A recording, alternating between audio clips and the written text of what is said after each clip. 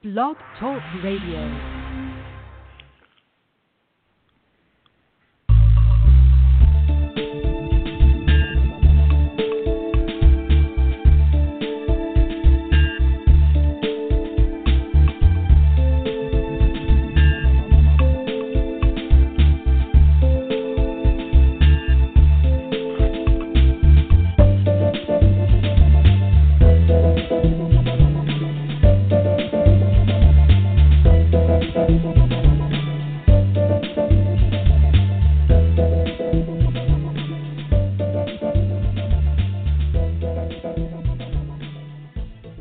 Good evening, everyone. This is Marty Oakley of the PPJ Gazette Online, and this is the TS Radio Network. Our show tonight, the USDA Hour for October 29th, 2020, is brought to you in coordination with Marcel Reed and the Whistleblower Summit, an annual event in Washington, D.C. And Lawrence, myself, and many others are all panelists there and speak and do our little thing. But anyway, we hope you can attend this next year. Hopefully they'll let up off of this faked up virus thing that they haven't even identified and can't because it doesn't exist. But anyway, that's a whole other story for another day. But this evening, we are going to pick up where we left off on the USDA corruption, and particularly as it pertains to the theft of land from black farmers and families. And I'm quoting here from one of our speakers this evening. It said, after the Pigford lawsuit, the vast majority of black farmers were left with crushing debts to USDA, looming foreclosures, and no legal recourse to save their land. The USDA continues to foreclose on black farmers suffering under unconscionable farm ownership loan debts that were to be canceled. Of the more than $1 billion in damages paid by USDA, only 4.8% went to debt relief. This lawsuit appears to have been another backhanded slap at black farmers. They have continued to take land from them. In the last 10 years, as I understand it, over 1.2 million acres have been taken from black farmers and families alone. So with that, Lawrence, my co-host, I'm going to let you take this over and bring your guests on. Thank you very much, Marty, for having us on tonight. We're fortunate to have Tracy Lloyd McCurty and her partner, a lawyer, Dekera Rodriguez. They have been working and part of an organization that has spent a lot of time concerned with the struggle and the survival of black farmers. The organization they represent is the Black Belt Justice Center. I'm very pleased to have them on tonight because this issue of civil rights and this issue of the denial of opportunity for farmers in this country to survive. And we're talking about the survival of a culture, of a people, and the history lays a path of devastation when it comes to the amount of money, land, and lives that have been lost because of the racism and the sexism and other abuses inside the Department of Agriculture, as well as in rural America. And I'm talking specifically about the county committee system, which is in place in rural America that determines whether a farmer gets a loan or not. And we know that things are not equal in this country. I am pleased to have Ms. Tracy McCurty and Dekera Rodriguez. And instead of me introducing them, I would like to first have Ms. McCurty and then Ms. Rodriguez talk about how they came to this position in this day and time in this year. What was it that made them formalize this organization? And I want you to tell our listening audience what the organization does. So first, I would like to have, and I welcome, by the way, the both of you all. Thank you for coming on the show. And Tracy, if you don't mind, I'd like to use your first name, if you don't mind. And I would like for you to start off, and I thank you all for being on the show. And let's get started because I know we have people listening to this show tonight. Tracy, can you begin to articulate why are you here tonight, who you represent, and why you represent the people you do and these farmers? Absolutely. Again, good evening, beloved community. Lawrence, thank you so much for having us on the show. I actually wanted to start with a quote. Actually, it is a quote from you back in 1999 when you made remarks at the Pigford fairness hearing. And I'm reading from the transcript. And I think it's very important when we talk about our work, it's very much rooted in the work of the elders and those who have crossed over into the land of the ancestors. And we're just, again, building from that blueprint of fearless advocacy. And so I wanted to share this quote because I think it's important. There's Georgia Good, the ED of Rural Advancement Fund. She says from Orangeburg, South Carolina, there are worker bees and there are wannabes. And I'm proud to say, Brother Lawrence, you are a worker bee. And so the proof is in the pudding, as they say, because as we were going through these archival documents, the fairness hearing transcript is very illuminating. And this is your remarks before Judge Paul Friedman as the president of the USDA Coalition of Minority Employees. But we have a problem in the Department of Agriculture, as well as the county committee system, of a culture that is indifferent, that is racist, that is sexist, and as mentioned in report after report, the D.J. Miller report was very clear in that regard, that women and blacks were discriminated against only because of their sex and their color.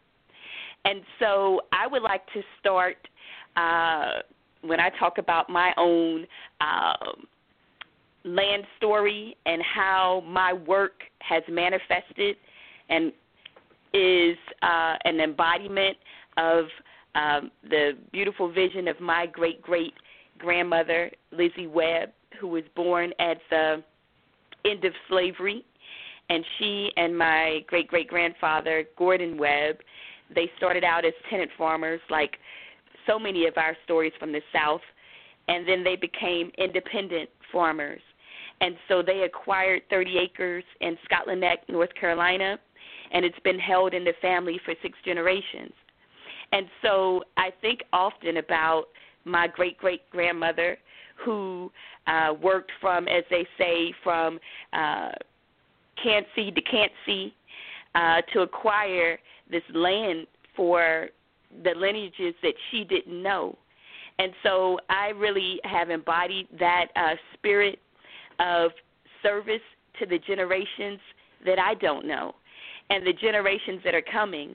And I do know that land is central to our liberation as Africans here on Turtle Island. So I definitely wanted to acknowledge the fearless vision of my great-great-grandmother, Lizzie Webb, and my great-great-grandfather, Gordon Webb.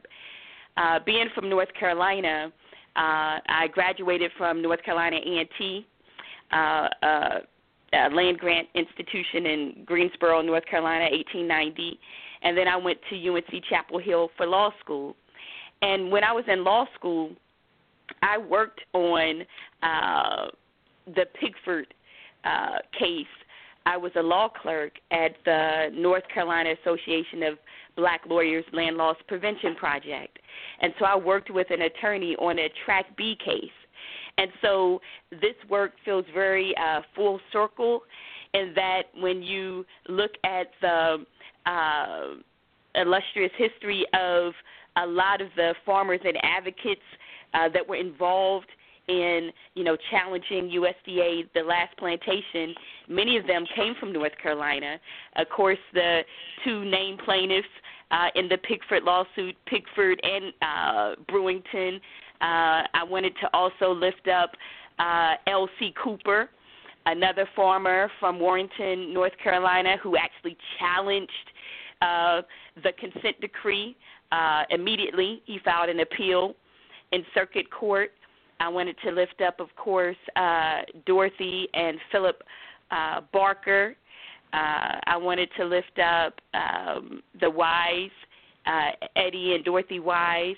And Miss Wise is now an ancestor, but I wanted to still acknowledge them because, again, as we were going through some of the archival documents, they actually wrote a objection letter to Judge Paul Friedman because, and I say this, they were prophets. They could see what was going to happen, the devastation that was going to result from the consent decree. Of course, Stephon Bowens, who spoke eloquently and was the ED of the North Carolina Association of Black Lawyers Land Loss Prevention Project. And then I wanted to lift up Dr. Donald McDowell, and he was an economist at North Carolina A&T, and he also his economic study was utilized by Attorney Bowens. In the fairness hearing transcript, he discussed how the $50,000 cash payment would be inadequate. It would be an inadequate restorative remedy for black farmers, and that it would cost at least $250,000 for black farmers to enter back into the agricultural industry. And so I wanted to lift up these North Carolinian light bearers that were very instrumental and influential in the Pigford history that is still unfolding. And just briefly again, the Black Belt Justice Center is a legal and advocacy nonprofit dedicated to preserving black family land, black farms and enterprises, co-ops, and we're just, again, really excited to be engaged in this conversation and to lift up the work of our campaign, the Black Farmers Appeal Cancel Pigford Debt campaign. Oh, thank you very much. And we are going to have, after we hear from Dekera Rodriguez, who is next, we are going to move to a conversation position and more or less have a conversation answering questions and have a conversation about what this whole issue is all about. Mrs. Rodriguez, please share with us some of the history and how you got involved and why you're doing what you're doing, and give us a little background in terms of your education that brought you to this station tonight, and talk about people and their land, their loss of land, and their wealth. Thank you for being on, and please do speak. Of course. Thank you, Mr. Lucas. Like Tracy said, we are very grateful to be here this evening to speak with you all, especially with you, Mr. Lucas, knowing Tracy and I have spent hours poring over these historical documents and seeing the fearless advocacy that you embodied, that many of your peers embodied in fighting against the discriminatory practices of the United States Department of Agriculture that unfortunately continue to today. It really has been a lesson in advocacy and fearless advocacy, especially for our part, because we know if the elders that came before us, if the ancestors that came before us that are now on the other plane were able to put their nose to the grindstone and advocate on our behalf, then that's what we have to do as well. So like Tracy, I'm also from the South. I'm from the South Carolina Low Country. I was born in Charleston, South Carolina, and raised in St. Stephen, South Carolina, a small town outside of Charleston. My grandparents raised hogs at the height of, their farming capacity and system. They had over 66 hogs. They had chickens, a cow, a donkey. So I grew up in the rural South, very much acquainted with living on black family land and small family farming, and how it was a central part of our community. Like Tracy as well, my great-great-grandparents, the first free generation in my family, were the ones that made that possible. The land that my grandmother and my great-grandmother and all of my family were able to grow and live and thrive on was as a result of the work of Willis and Susie Greene, whom we called Mama and Papa. And there's a story in my family that, Mama and Papa were able to acquire over 100 acres of land right there in rural South Carolina, right there in Alvin, St. Stephen, and the land, due to unjust manipulation of a white farmer in the area, Papa had to buy back 25 of the 100 acres that was already his. And so kind of beginning with that as the story, the personal history of connection and justice and farming, where all those things meet in my personal family history, I don't think it's a doubt as to why I've always been interested in issues around the land. I also attended a land-grant institution in South Carolina, Clemson University, and after graduating from Clemson, I attended law school and at American University in Washington, D.C., and in my second year of law school, was where I began advocacy around these issues. In 2008, I worked with a collective of attorneys who were petitioning, in particular my Congressman Jim Clyburn, and other congresspeople to generously fund the 2008 Farm Bill. And the idea around that, of course, was to help fund the Pigford 2 litigation. And so I had the opportunity to work on that aspect of it and to also do intake for farmers in North Carolina. Went down to North Carolina and did intake around the Pigford 2 litigation. And I also, in 2009, I worked for the Center for Heirs Property Preservation in Charleston, South Carolina. So in my backyard, I went and I did work there. So I've always been interested in and connected with the work. In fact, the upper level writing requirement that each law student has to submit before graduating as kind of like your magnum opus. Mine was a 70-page paper on black land loss, black rural land loss. And of course, there was a significant portion of that dedicated to Pigford. And so for me, these issues kind of have always been in the background. They've always been a part of my upbringing, the black agrarian story.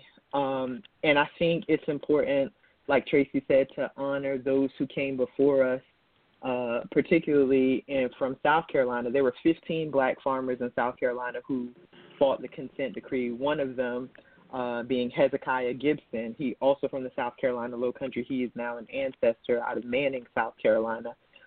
He fought mightily against the consent decree. So when you look at the fact, over 43 organizations, some of them farmer-led, and some of them national organizations dedicated to civil rights who stood against this consent decree, the farmers themselves who said this is not what we want, this is not going to be good for black farmers, and then you see the result, which I know we're going to talk about that later, but the result of which, decades later, when we're looking at the fact that thousands, tens of thousands of black farmers are still in varying stages of delinquency and foreclosure to the USDA, the purpose of this suit was to to put the land back into black farmers' hands.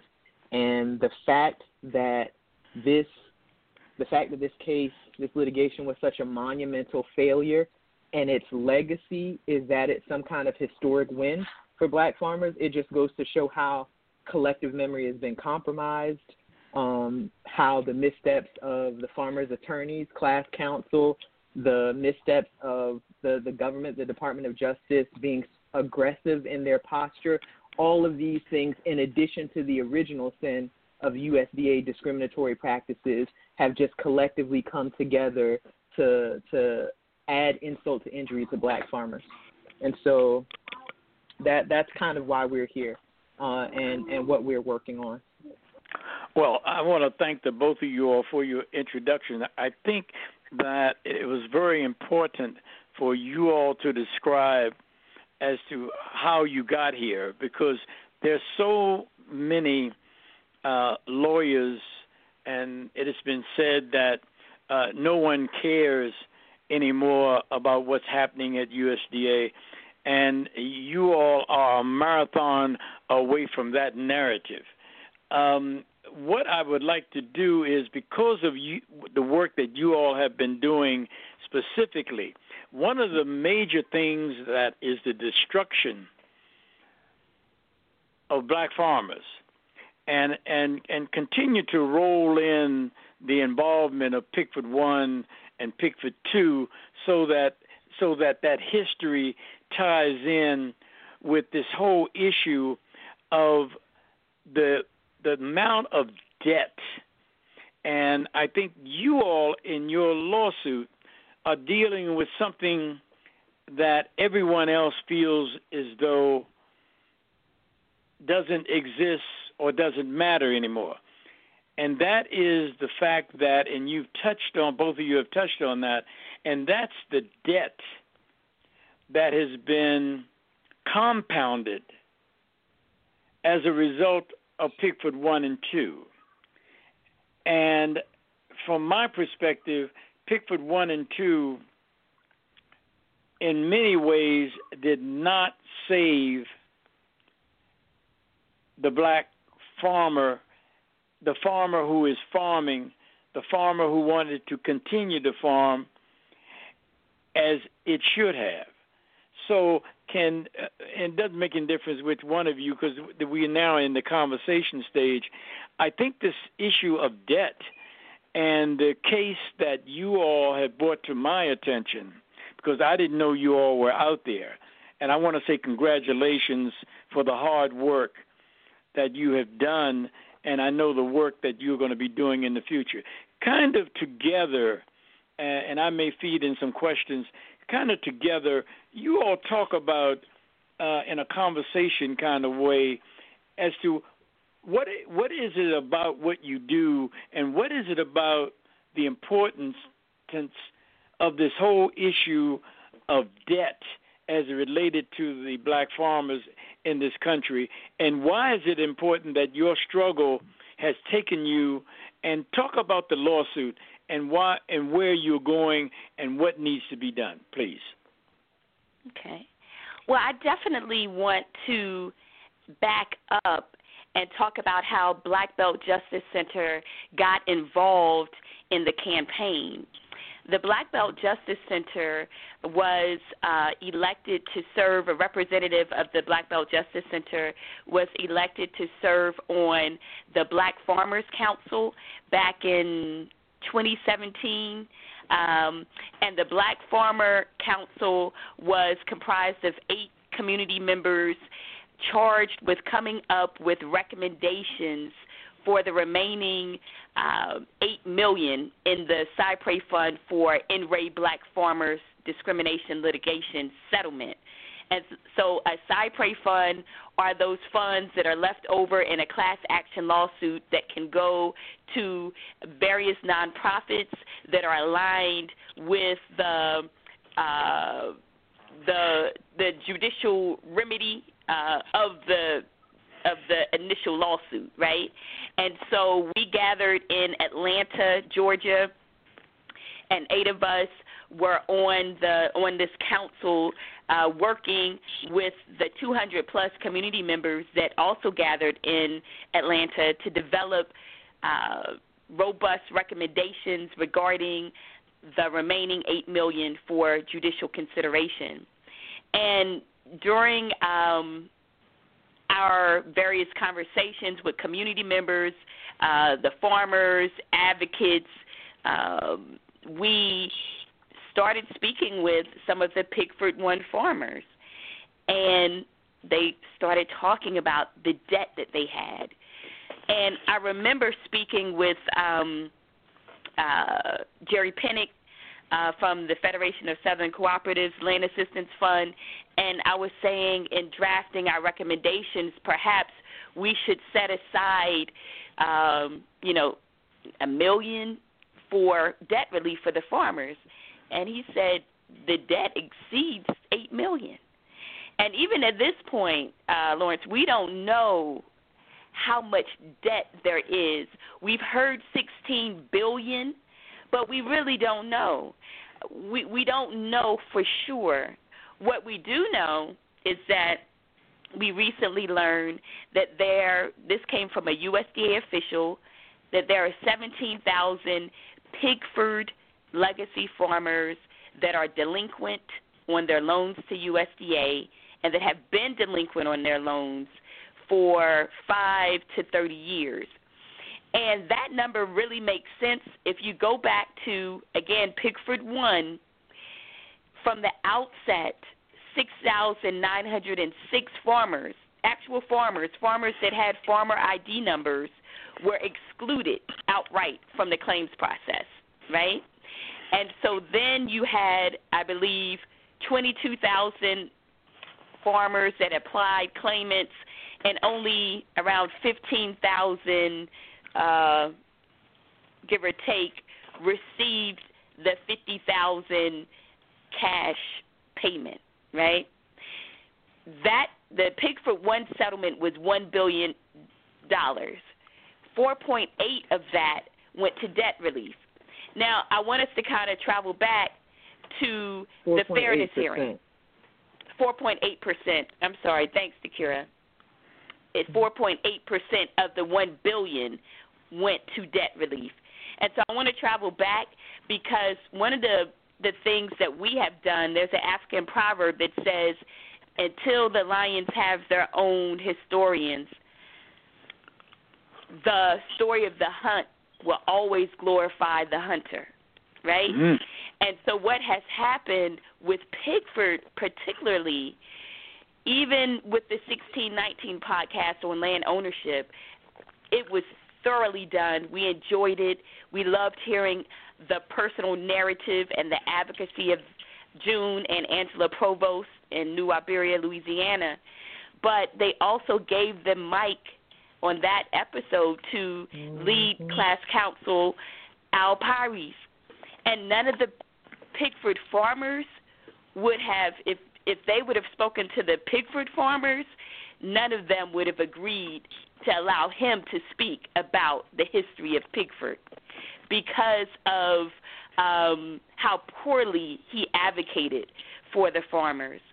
And so one of the things that we did, we took a page out of the Black Farmers Organizing Playbook where Brother Eddie Slaughter, legacy farmer from Buena Vista, Georgia, from 2009 to 2013, he pulled his resources together with other black farmers, and he went around the country with a video camera documenting the aftermath of Pigford, right? And so we have some of those archival interviews on our website, our YouTube channel, and they're really important because some of the farmers have since transitioned to the land of the ancestors, but we still hear their narratives. Our campaign is centered on their narratives, and so we did the same thing. When we learned of the debt, the crushing debt that the farmers were under, and that for the last 20 years they have been representing themselves pro se, that means representing themselves without legal representation in federal court as a way to delay foreclosure actions. Now, I mean, and this really tells you how far we have come in this colonial experiment of democracy, that the remedy for government-sanctioned racial discrimination is unconscionable debt. And so the farmers for the last 20 years have been filing complaints to delay, to seek relief from Judge Friedman. And this was from the outset, from challenging the consent decree. And so what I wanted to, I don't want to go too far in the weeds of this history because it's really hard to discuss 20 years in an hour. That's right. Radio show, right? So, but I want to just stress that when we heard that they were fighting, we as attorneys said we wanted to fight with them. And so they actually had a complaint. They filed a complaint in district court in 2017. And then we, Judge Paul Friedman actually threw their case out. And then they appealed it. And then the appellate court stated that they needed to retain counsel. And so then we represented them on their appeal. And so, Dekera, did you want to jump in there? I was hoping that Dekera could take us a little further into the case that you all filed, where you filed it, why you filed it, and the result of that, and where are you going because of it? Please do, Ms. Sure. Rodriguez. Of course. So as Tracy said, we represented the farmers in federal circuit court, the United States, and Tracy, I sometimes leave out a word or two because it's a mouthful, so correct me if I'm wrong, but it's we represented the farmers in the United States Court of Appeals for the District of Columbia Circuit, which was the appellate court that they appealed to after the district court threw them out. And in our appeal, we asked the court to not grant summary affirmance, which is what the Department of Justice asked. The Department of Justice said this case has been looked at over and over and over again. Just dismiss it or affirm previous decisions by throwing it out again because the issue's already been decided.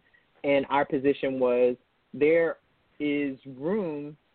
This case needs more briefing. It needs oral arguments because if you look at the consent decree was a mess, right? But if we take it for what it was and look at the four corners of the document, none of these actors who were responsible for doing their part, right, for observing their fiduciary duty, actually observed the four corners of that document, not the farmers' attorneys, class counsel, which when Tracy said that it was poor representation, she was being very kind. I mean, the fact that this attorney multiple times, he like cavalierly missed deadlines with no intention of meeting them. He didn't ask for discovery because he told Judge Paul Friedman in the district court that this is going to be an open and shut case, virtually automatic payments. These virtually automatic payments, 31% of the people who actually petitioned these justifiable farmers with operating numbers were immediately thrown out. That's how automatic these payments were supposed to be. So the discovery that was supposed to get them the information that they needed because they had to meet this standard, again, not to get into the weeds, but the standard that the farmers had to meet was that of a specifically identified, similarly situated white farmer, right? And so the only way that you can prove that, because it's a specifically identified person,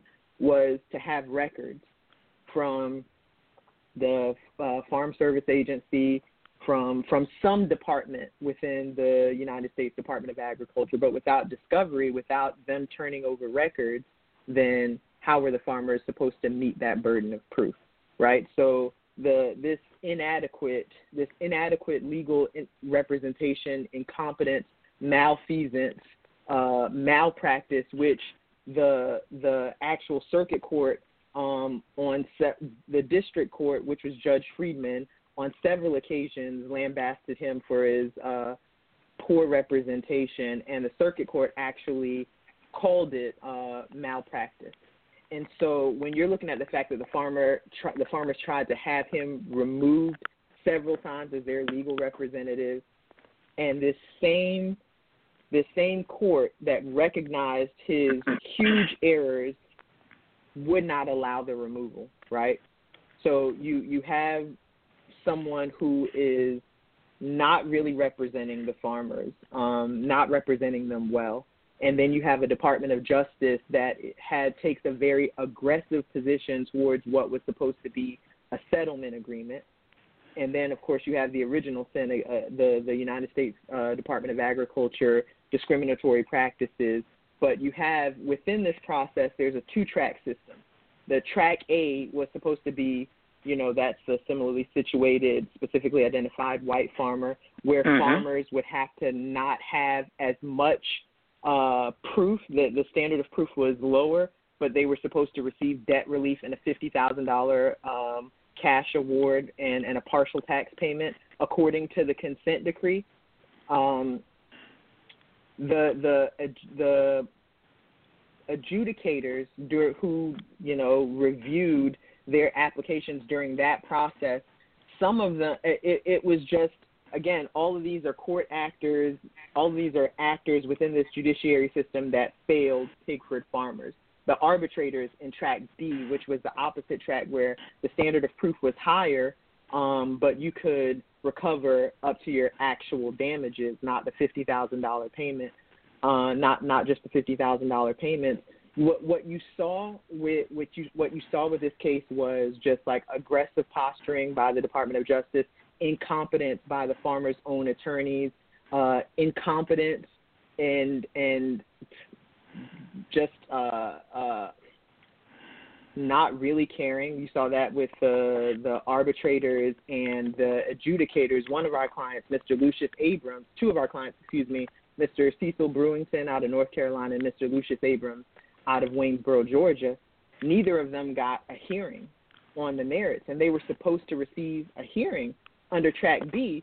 So the arbitrator isn't held responsible, and then when it gets back to Judge Friedman, he says his hands are tied because the consent decree says that the arbitrator has the final word. But Judge Friedman also said that due to, although there were supposed to be certain deadlines, because class counsel was just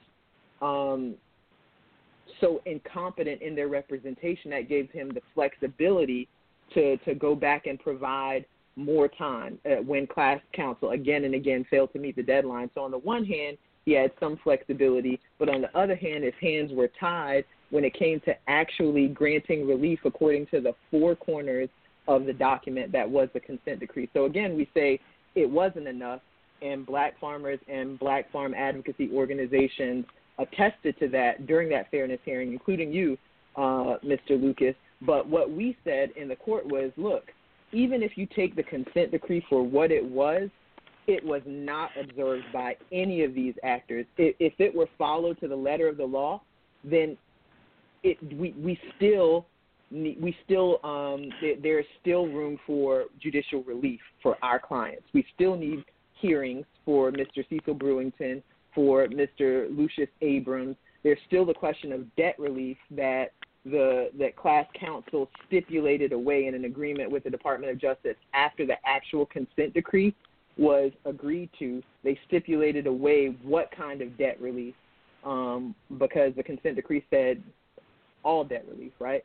And so Our argument to the court, our argument to the circuit court was like, there is room for oral arguments, for briefing, because even if you take the consent decree for what it was a failure on the part of all of these actors to actually get farmers to the place where they were supposed to be. And, yes, sir. Okay. Before we leave where we are in reference to Pigford and the court action. Explain to us, because I had a reaction. I was there in the courtroom that day. Explain to our listening audience the importance of not having, when Al Paris indicated that he would not do discovery.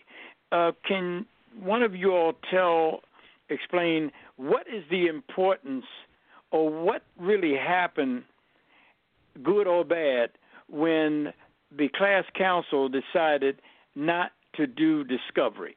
I think that needs to be explained before we move on to something else. Well, the impact was devastating.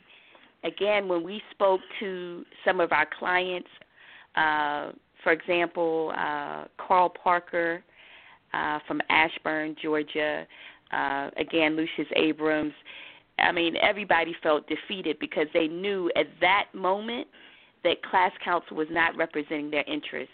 Because at the same time, and it was really very poignant what Stefan Bowen said regarding this issue of discovery, because at the same time class council was saying that these were going to be virtually automatic payments, when they took discovery off the table, then the farmers then had the burden of identifying a similarly situated white farmer.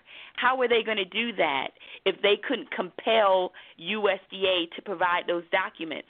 And again, the representation that was made to the farmers, and this is memorialized in Judge Paul Friedman's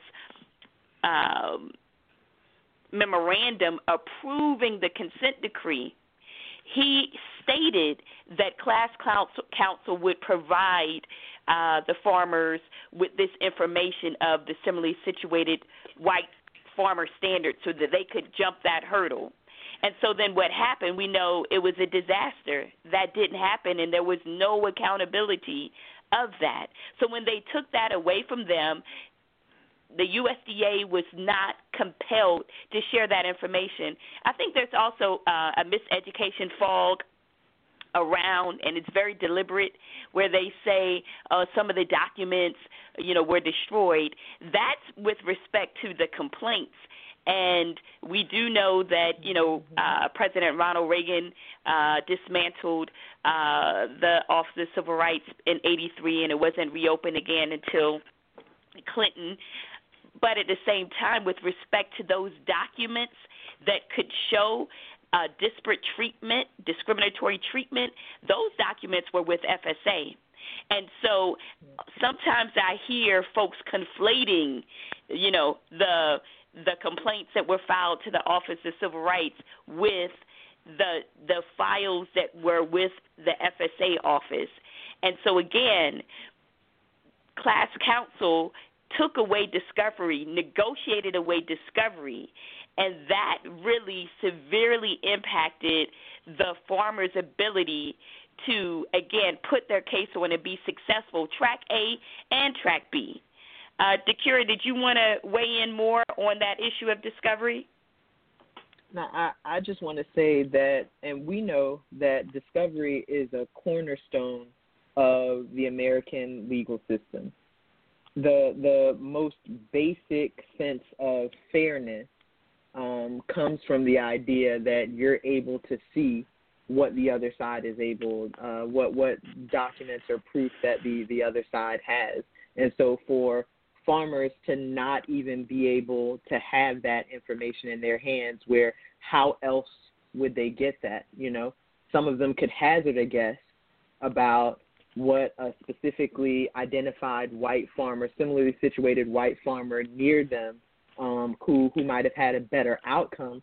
And if they hazarded a guess, well, then great, that was good for them. But that's arguable too. But the point of the matter is, as Tracy stated, the FSA was the only, they were the only ones that had that information, and so it was a critical misstep for class counsel to not insist on discovery.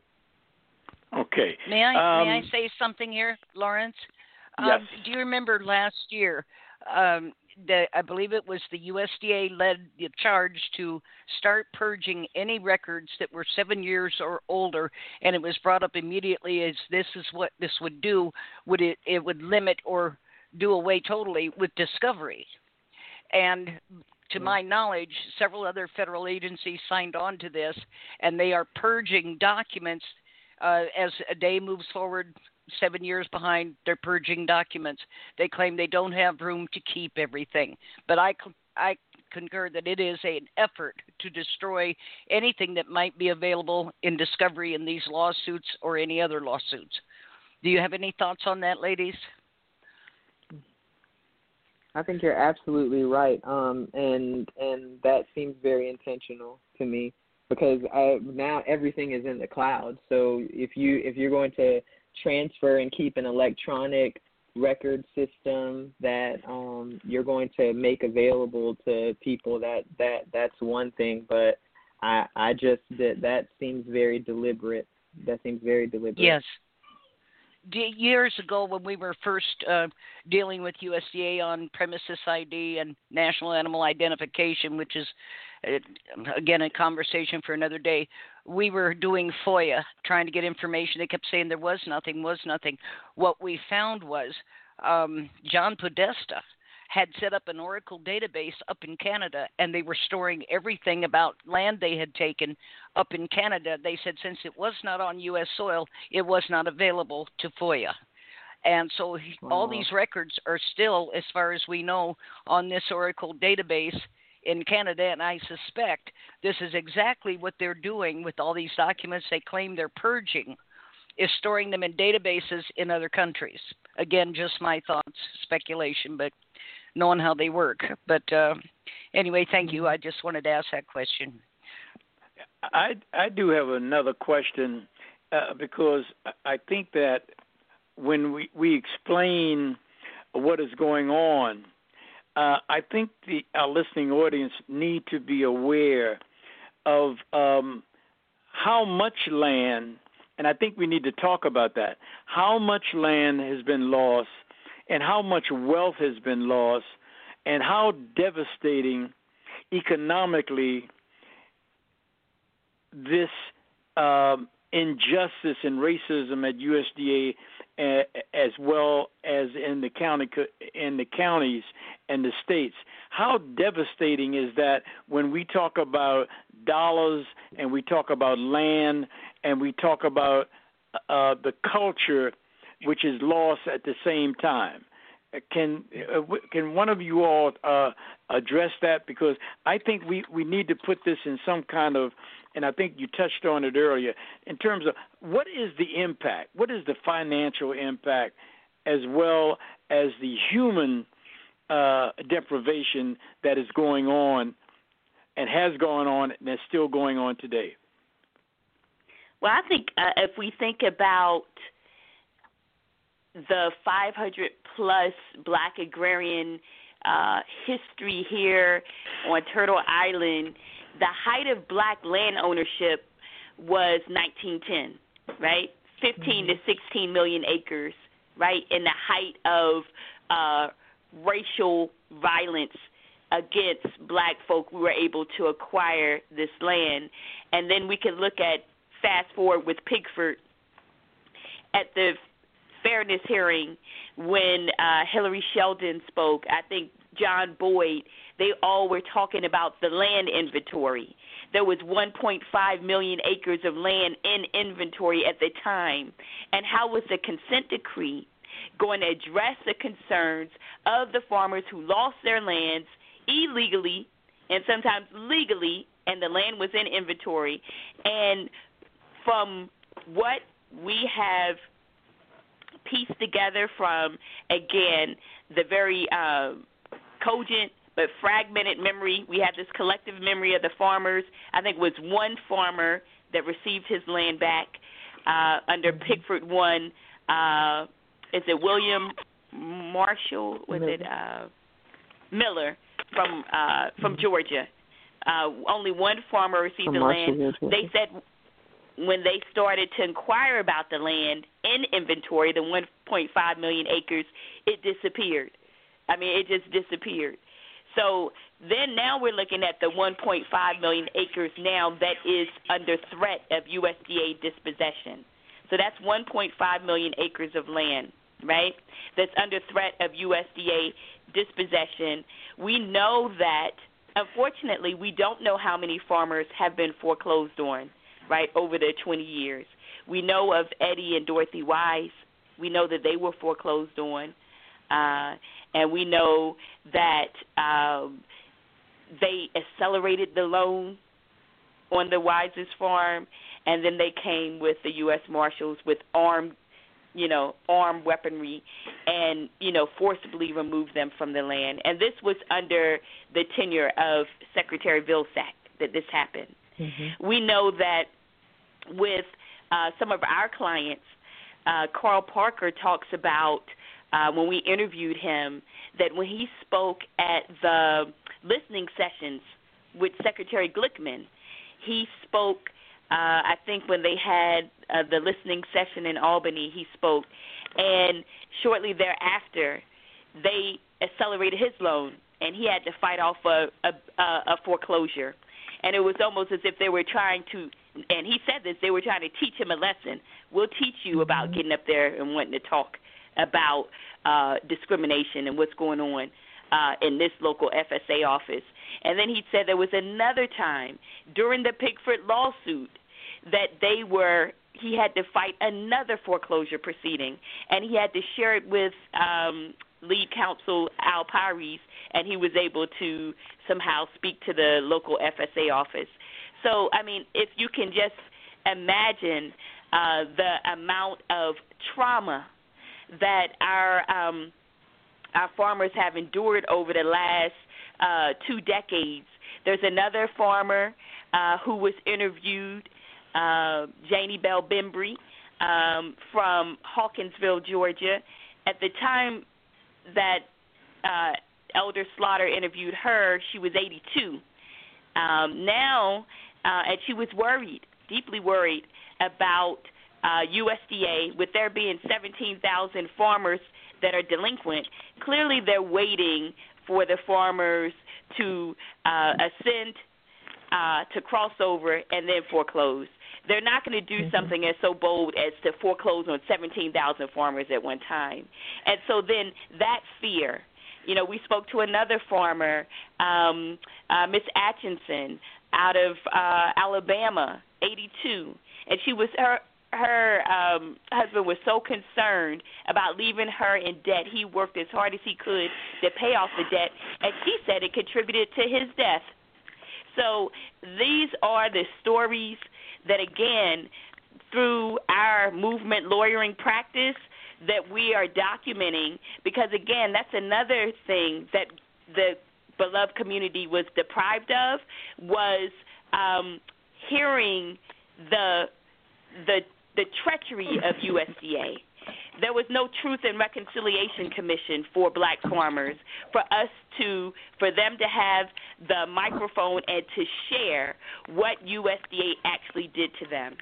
And so that also is part of our reclamation through this campaign, to cancel the debt, of course, but to also reclaim the historical narrative, because the historical narrative is the farmers received $50,000 that was based on, again, the Tuskegee experiment survivors received $37,500. This is a little bit more than that. So that's restoration. This is a part of the record.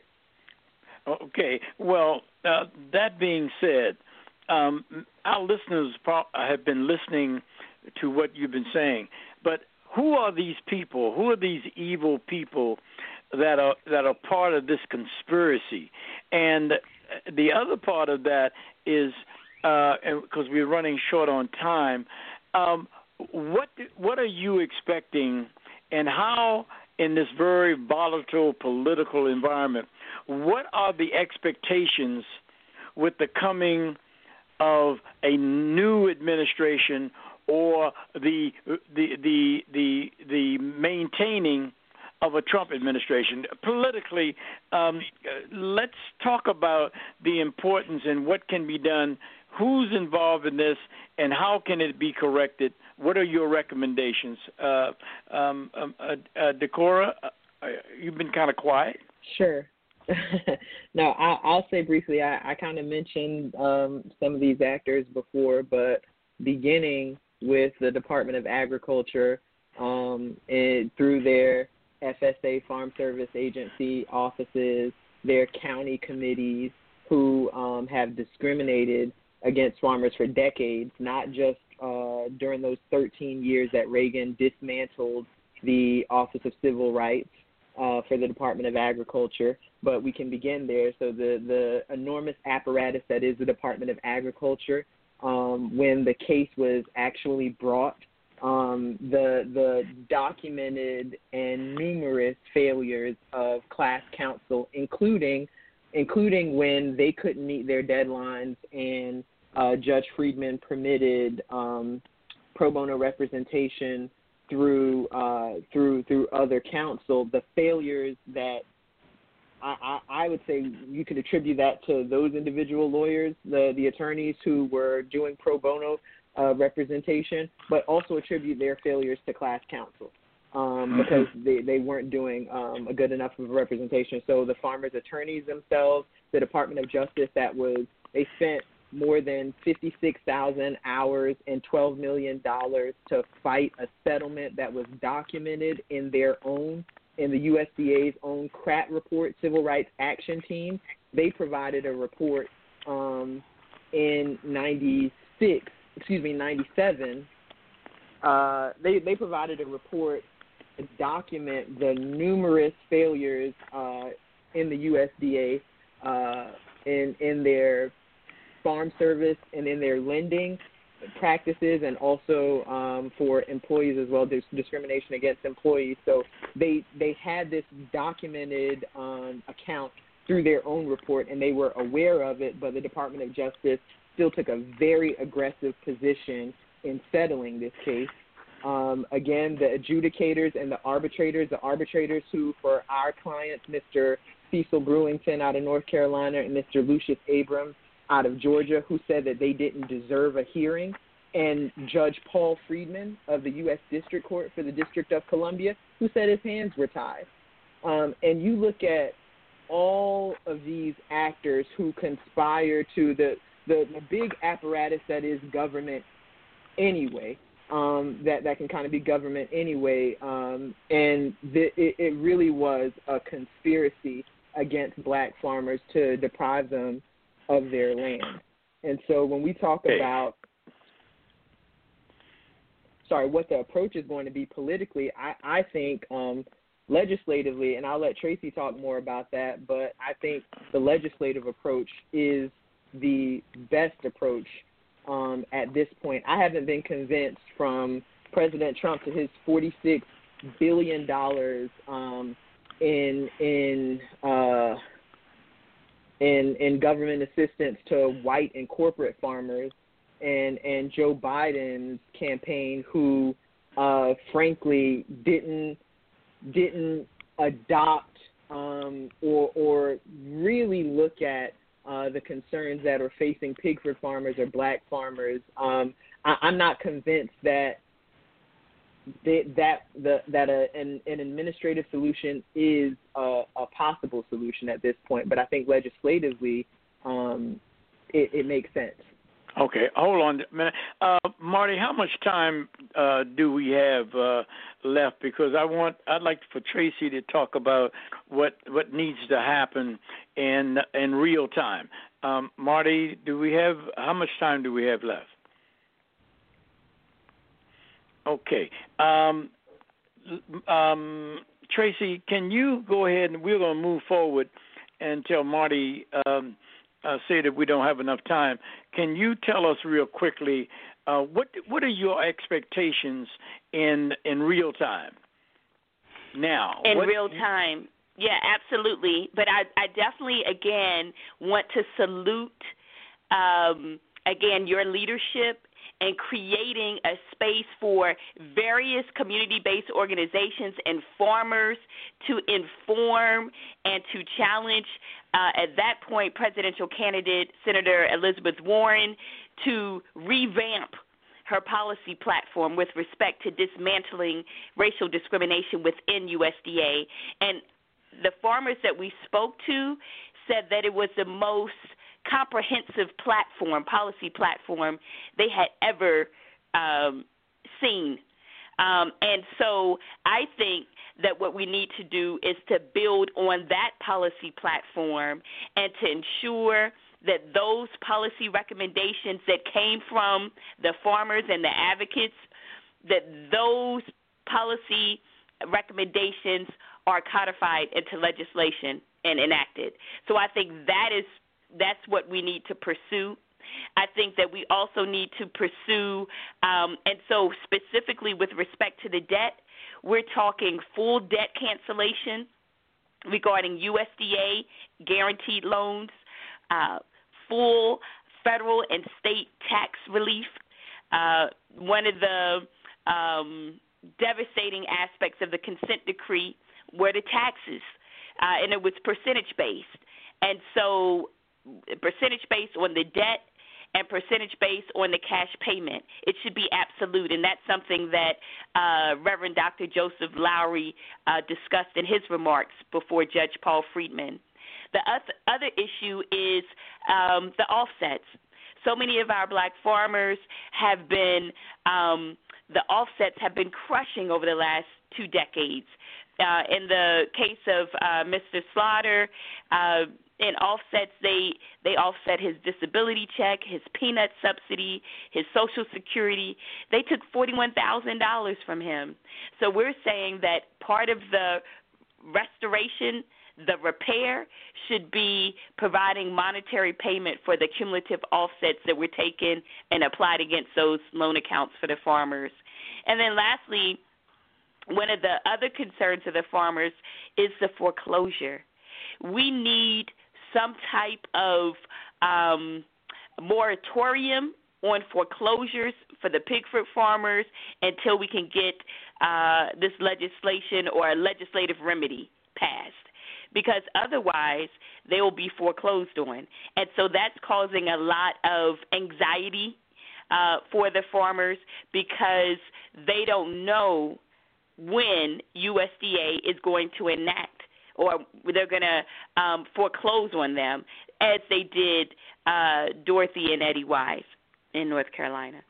So I think, we just need to build on this very robust organizing platform that we did with respect to the Warren campaign and just build from there and continue to try to push for full debt cancellation for the farmers and some of the other restorative land justice recommendations that were included in the policy, the robust policy platform of the Warren campaign. Oh, thank you. Ms. Dekera, do you have anything to add to that before we close? No, sir, I don't. I think she said everything. Okay. Is there anything that you think that we missed? I think we have a little more time than I thought. Tracy, is there any pieces of this puzzle that we may have missed that we evidently we have time to cover? Well, I definitely, Dekera, I would love for Dekera to talk about our Black Farmers Appeal Cancel Pigford Debt campaign, particularly our partnership with the Low Country hip-hop group Native Son. And I think it's really important. We named the campaign Black Farmers Appeal from David Walker's appeal. And as he was challenging chattel slavery, we're challenging debt slavery. So I would love to end with that because I think we are building on the imagination and the ingenuity and the collectivism of our elders and our ancestors with respect to dismantling USDA, the last plantation. Well, I want to thank the both of you all for coming on tonight. And sometime in the very near future, as this issue of black farmers and the continued racism that we have at the U.S. Department of Agriculture. I would like to I want to continue to work with you all. I want to thank you all for coming on, and I think there's going to be another time very soon in the next few months as things begin to unfold politically in Washington. I would like to have the both of you all back again to kind of give us an update in terms of what is happening and what needs to happen so that we can continue to work together, we can continue to expand these partnerships and be able to have a vehicle by which what is going on, because we have a tendency not to be able to communicate with each other. With this new virtual commodity that we have, we're in better shape now to communicate with each other and expand our relationships and expand the core power of collective working together. And I think that I can only say that the work that you all are doing is piece of that pie, and I'd like to have you on, and I want to thank you all for coming on tonight and sharing with our listening public, because this station, this coverage and what you're saying goes all the way to Australia. So there are a lot of people listening. I want to thank you all for coming on tonight. If you don't have anything else, if there's something else you want to add to the closing, the both of you all have the stage. Thank you so much, Mr. Lucas. Again, thank you for having us on. Thank you both, Marty, as well. I just wanted to end that our campaign, like Tracy said, is called the Black Farmers Appeal Cancel Pigford Debt Campaign. You can follow us on Acres of Ancestry.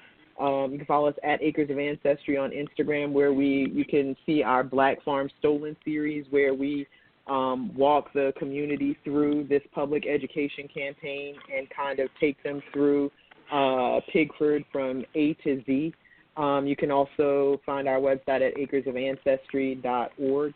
The Cancel Pigford Debt Campaign, in concert with the South Carolina low-country hip-hop duo Native Son, we released a single this spring called The Land, and we like to think of it as our generation's love offering to this fight.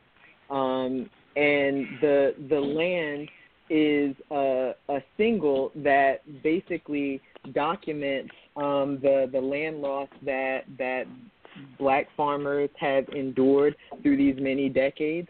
And we also collaborated with Native Son on a concert film called Restoration, and we're going to be releasing that shortly within the next week or so. And so if you're interested in finding out more about that, you can also, again, follow us on Instagram or look at our website at acresofAncestry.org. They include the stories, farmer stories from the horse's mouth. Some of the people that we mentioned, some of the farmers that were mentioned are speaking. It contextualizes the debt, the Pigford debt, what the promise of the consent decree was supposed to be, a cancellation of that debt after decades of discrimination at the hands of the USDA, and how they failed miserably to deliver on that promise. And so we just ask community to join in to support our efforts. You can follow us. You can follow the hashtag Cancel Pigford Debt to show your support.